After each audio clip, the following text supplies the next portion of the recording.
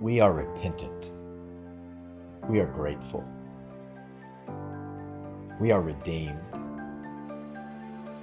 We are prayerful. We are First Baptist Church. Amen. A couple things to begin. One, Danny and Ethan told me I didn't have to wear a tie over here, so I'm just grateful for that. Told me to leave it over in the other room, so that's exactly what I did.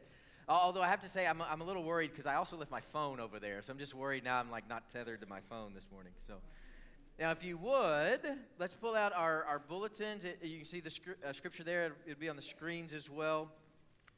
We're going to read together 2 Samuel 15, verses 1 through 2, and 25 and 26.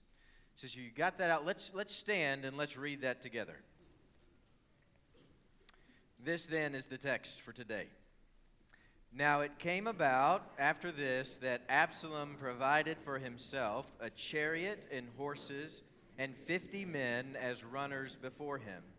Absalom used to rise early and stand beside the way to the gate, and when any man had a suit to come to the king for judgment, Absalom would call to him and say, "From what city are you?"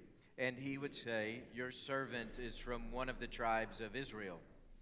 Then the king said to Zadok, "Return the ark of God to the city. If I find favor in the sight of the Lord, then he will bring me back again and show me both it and his habitation. But if he should say thus, I have no delight in you, behold, here I am. Let him do to me as seems good to him." May God bless the reading of his word.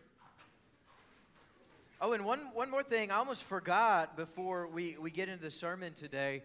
Thursday night, our LOGOS worship team led worship at Church Under the Bridge, and it was amazing.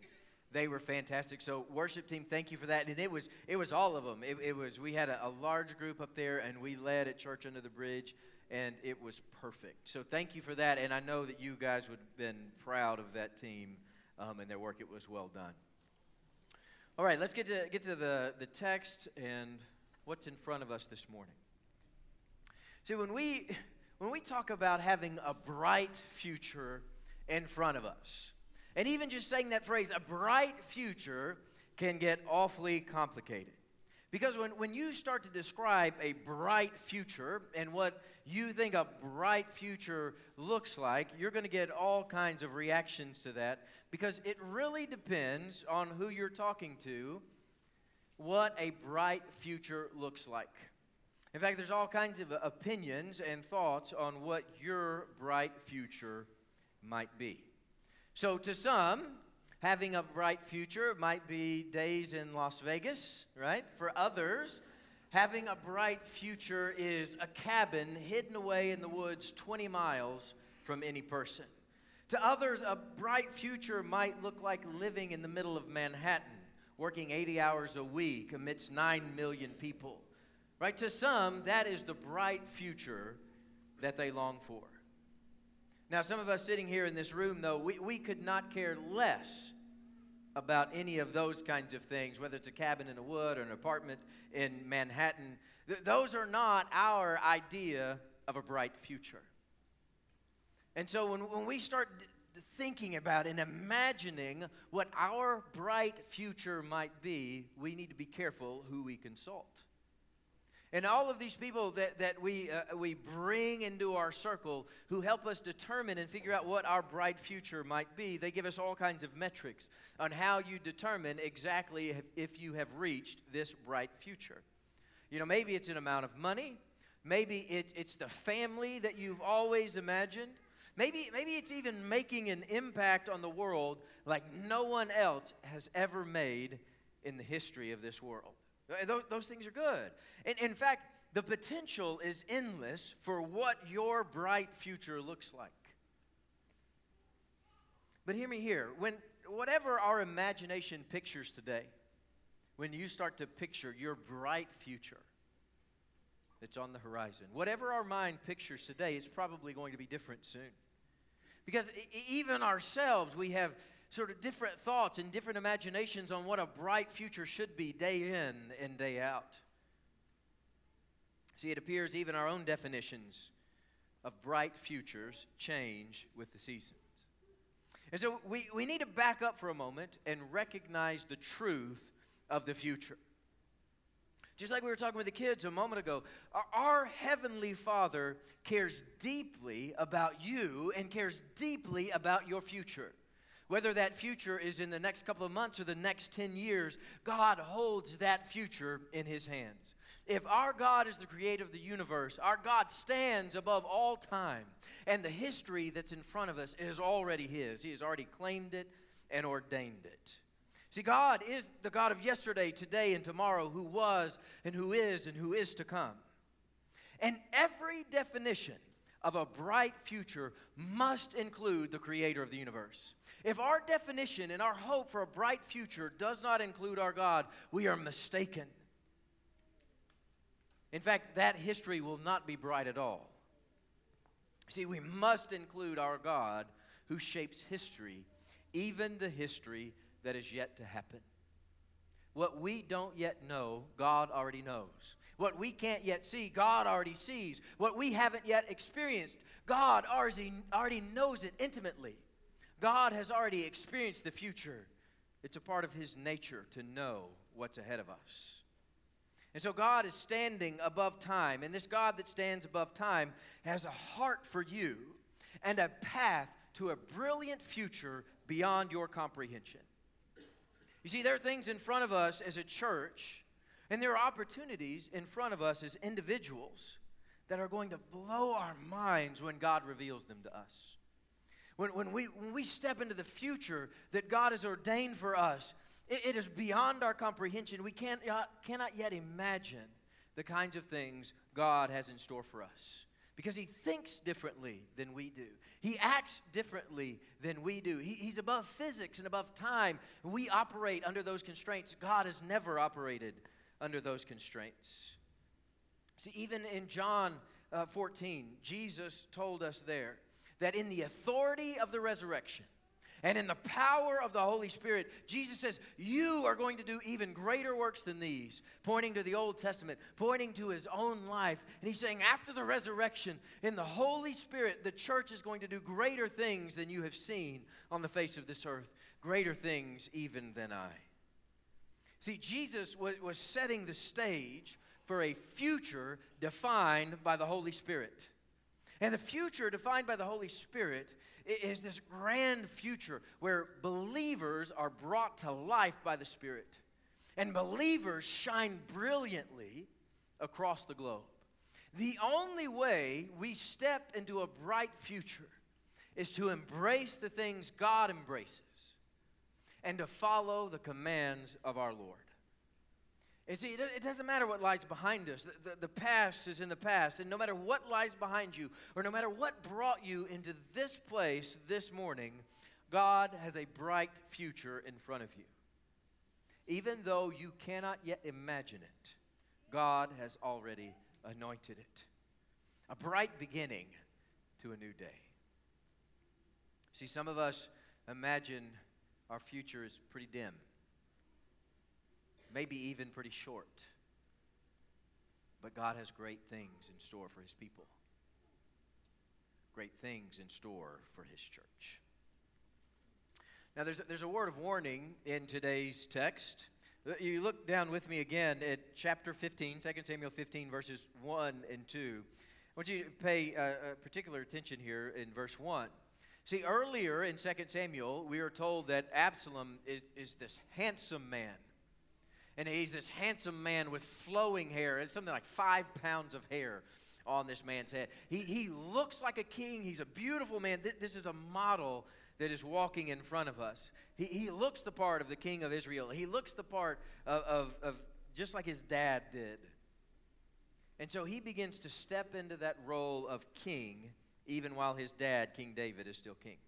So you see, as the story goes, Absalom envisions a bright future for himself. He sees this exquisite king of Israel while his dad ages in a nursing home or somewhere worse. And so Absalom just starts attacking the future. Absalom is going to take what he wants and whatever he wants.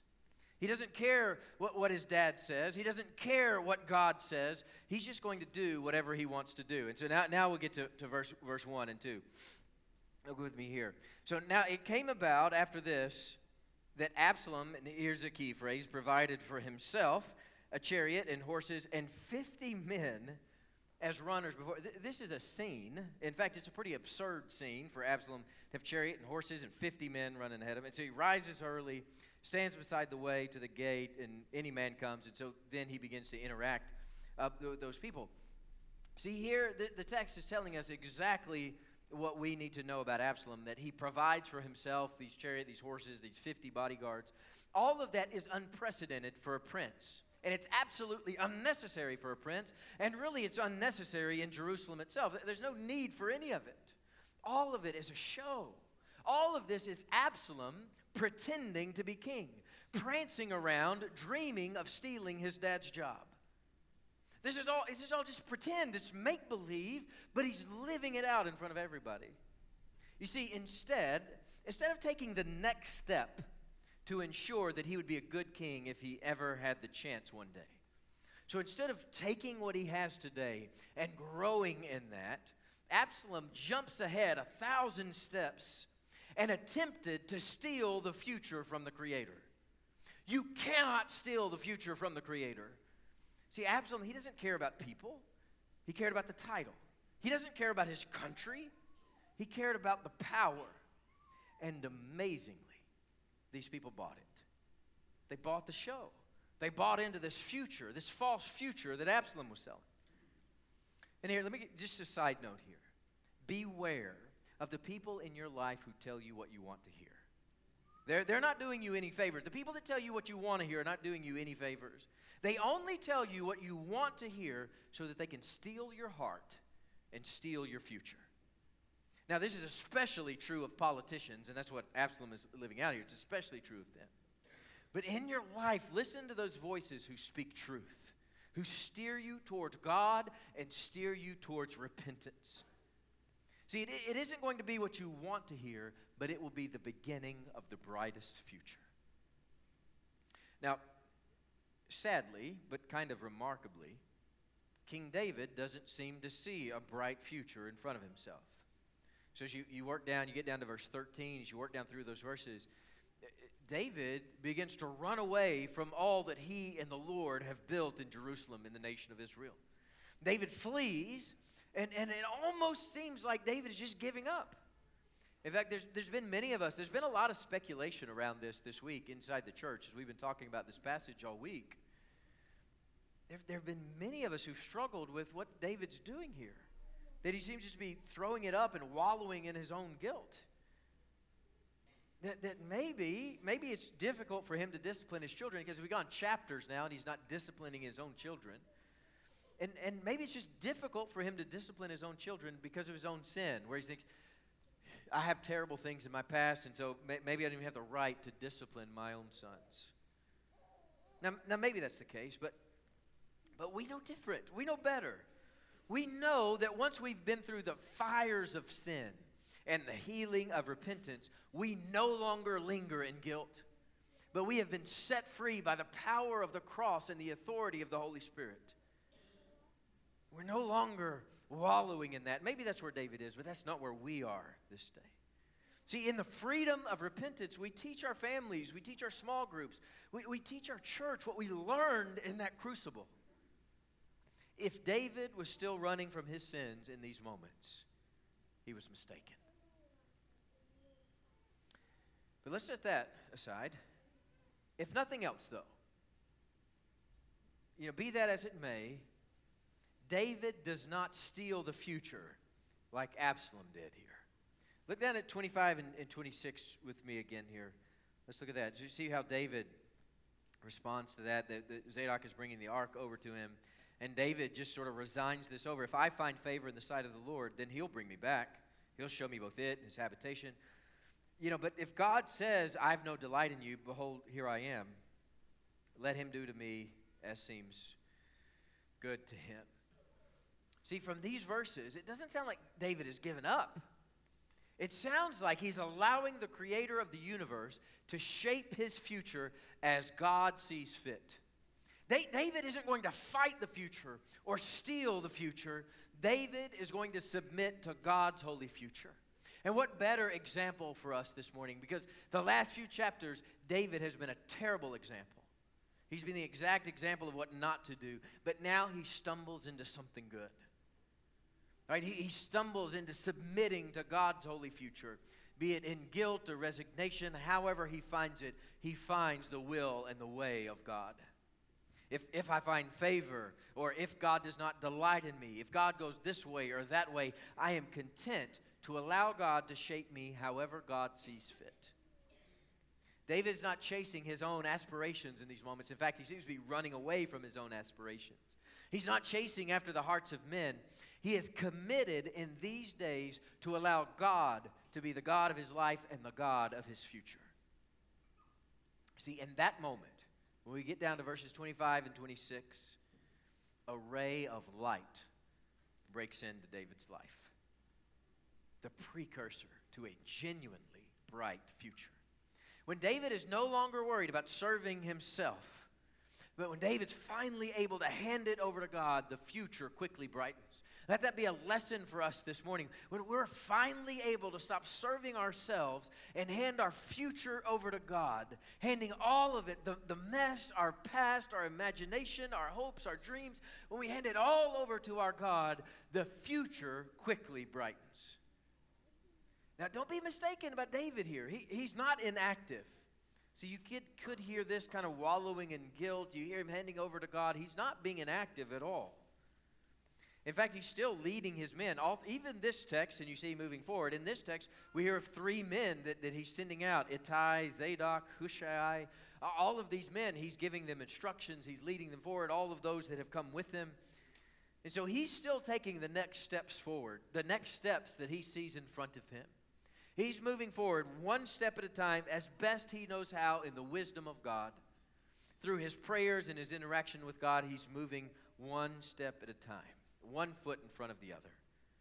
Maybe that's the key for us this morning. See, without jumping ahead 1,000 steps, or without stealing the future away from God, David begins to hand himself over to his Lord. He does what's next, takes the next step, and leaves the next 999 in the hands of God, praying, asking God for help, leaning on God for instruction. So we have these 2 men in front of us this morning, Absalom and David. And I'm afraid that we approach our futures a lot more like Absalom than David. We imagine life 1,000 steps from now, and we try to grab it for ourselves, stealing it from the Lord, when we need to be more like King David. King David in verse 25 and 26. Instead of running ahead and stealing the 1,000th step, we trust that to the Lord and just take the next one that's in front of us.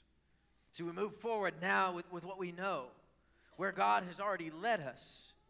Right, that God has already laid a stepping stone or 2 in front of us. And so we take those and we leave the rest of it up to our God. Allow God to shape your future and make it brilliant. Our God can do more with your future than you can comprehend. See, why would we limit our days ahead by our own imagination when we can leave our future in the unlimited hands of the Creator of the universe? Why limit our future by our constraints when our Lord God above is constrained by nothing? When we say, Lord, take me and take my future. Take me and make me your own. Take my future and make it your own, Lord. Then the days ahead will be bright.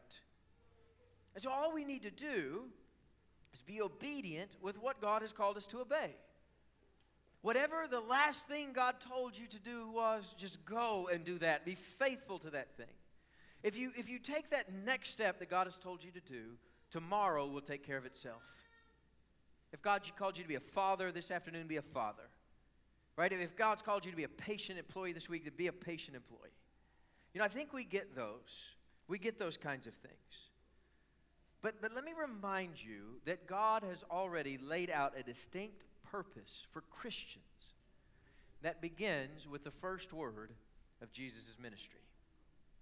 And all of it's wrapped up in the last word of Jesus' ministry. See, if we don't know what that next step is, so if we say, I don't even know, like I can't even think 1,000 steps in the future. I can't even think step 1 or 2 in the future. I don't even know where that is. And if that's where you are this morning, let's back up and go back to the Word of God, what Jesus left for us so that we can know His ways and know His will. Jesus laid out things for us to be obedient to. And in fact, that's why some of us are so lost in whatever the future holds, is because we haven't even yet been obedient to the things God's already told us. And maybe before God gives us any other step, we need to be obedient to the things that He's already commanded us to do that we haven't yet done. So let me ask you this. What was the first thing that Jesus asked us to do? If we go to Matthew chapter 4, and we look at the ministry and life of Jesus. So you work through Matthew, and you get the birth of Jesus, you get the work of John the Baptist, you get the baptism of Jesus, the temptation of Jesus, all these things. Then we step into the ministry of Jesus Christ, and the very first word of His ministry is a command to repent. It's the first word is He's calling us to. So He's called the church to be a repentant people. If we haven't gotten that right yet, none of the rest of it matters. He's calling us to that first. And so then we look at the bookends and how all of this is wrapped up together. Take the first word of Jesus' ministry and the last word of Jesus' ministry. Matthew 28, we studied it together last week. What was that in Matthew 28? Before His ascension, Jesus gave us the last word. He says, you need to go and make disciples. Baptize them. Teach them to obey everything that I've commanded you to do. And that's a command for all of us.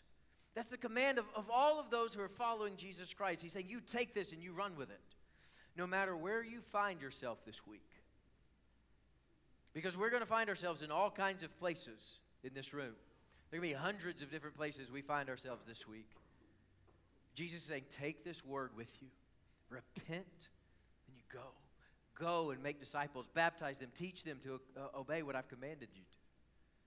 There are people in our lives who are longing for the word of Jesus Christ. There are people that are longing for the ways of our Lord, saying, teach me to obey. And we'll have many more baptisms in the days ahead as we follow these words of Jesus Christ. And so Jesus has already given us plenty of things to do today. It's almost as if we have so much to do today in the work of the kingdom of God that we can't even imagine 1,000 steps in the future. And so we need to leave all of that to the Lord. And let's get busy with what Jesus has already asked us to do.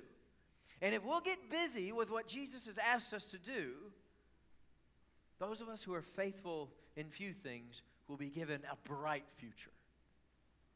And so this morning, let's commit to obey our Lord and take the next step. However He has lighted our path, we're going to take that step and leave the future in His hands. Let's pray together. Father, we thank you for this time together. We're grateful for your word and your instruction. And Lord Jesus Christ, we commit to follow you wherever you lead. It's in His name we pray. Amen. First Baptist Church has been broadcasting its services of new life and historic faith for 46 years. We would like to ask that you continue to pray with us for this ministry and also for your financial support so that we can continue this ministry for years to come. Thank you.